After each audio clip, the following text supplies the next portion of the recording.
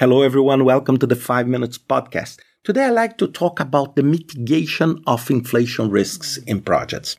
And I have no doubt, it's a nightmare. Inflation is a nightmare because it's unpredictable. It destroys every single one's budget. And I'm not talking only, and of course, I'm not an economist or an expert in public economy. I know we are all of us. Everywhere in this planet, we are facing a dramatic increases in prices. But this podcast, I want to talk about the project environment. Because if you are delivering a project today, you are probably facing the same challenges. And you will be extremely lucky if you do not have any procurement action, that you don't need third-party suppliers, that you have a small team, because then you can control this a little bit more. However, most of the projects, they face a dramatic challenge with this. Because I know some people say, it's 80% or 10%, but some goods, they increase it by 100%. For example, global supply chain, shipping, freight, it's extremely expensive today. It's a very complex environment. And I want to share with you 3 tips for you that may help you to mitigate inflation risks in the initial phase of your project, and 3 others that will help you if you are in the middle of the thunderstorm. So if you are in the middle of your project facing these challenges. So let's start with the initial. So let's suppose you are planning your project, you are starting to develop your project. What should you do? So the first step, go to the business case. Go to the rationale on why this project exists and test the assumptions you place there. For example, if you are developing a software and you are planning to charge a monthly fee of $9, is it still feasible? Is it still profitable? Is my budget still feasible to do and deliver that value? This is your first step. Because many times we become blindfolded and we always think that the business case is perfect and we try to do something that will never, ever happen. The second one is to plan the procurement. If your project has procurement and if procurement is relevant, you need to work on anticipating purchases and negotiating payments. Most of the time, you try to make the deal as fast as you can because then you freeze the price and you negotiate payments to not damage your cash flow. So you try to make deals today for a product that will be delivered in 100 days, 120 days, and you agree on the price now because these will help you. Of course, this is not easy to do, but this is something that you really need to look for. The third tip is explore alternatives. It's the time for you to be creative. Explore alternatives of material, labor. Is there a way that I can outsource something? Is there a way that I can internalize something to avoid this fluctuation?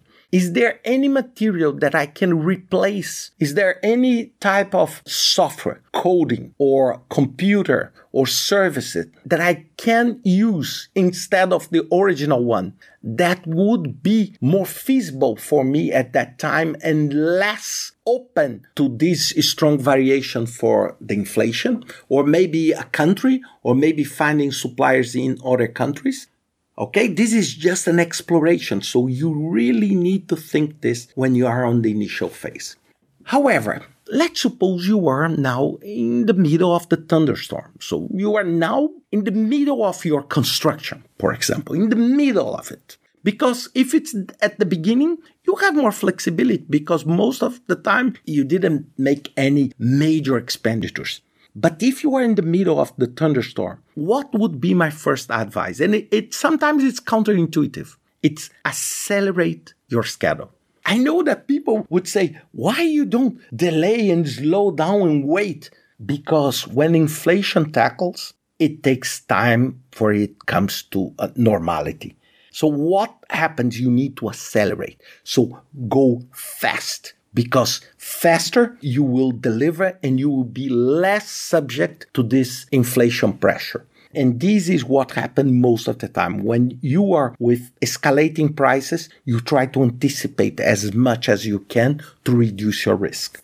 The second one, if you are doing works for third part, for clients, or for someone that is paying for you to do that, you need to adjust your bid. You need to transfer this cost to the buyer. And you need, of course, I expect that you have an agreement, a contractual agreement that has some clauses that would protect you in this case. So in this case, it's time for you to adjust not only your budget, but also the bid you are charging. For example, if you're producing a software, okay, maybe I cannot charge $9.90. I need to charge $12.90. And you need to adjust to see and to make sure that your business case will be still feasible. Remember, at the end, if you do not deliver the outcome of your project, you are just throwing money away. Okay?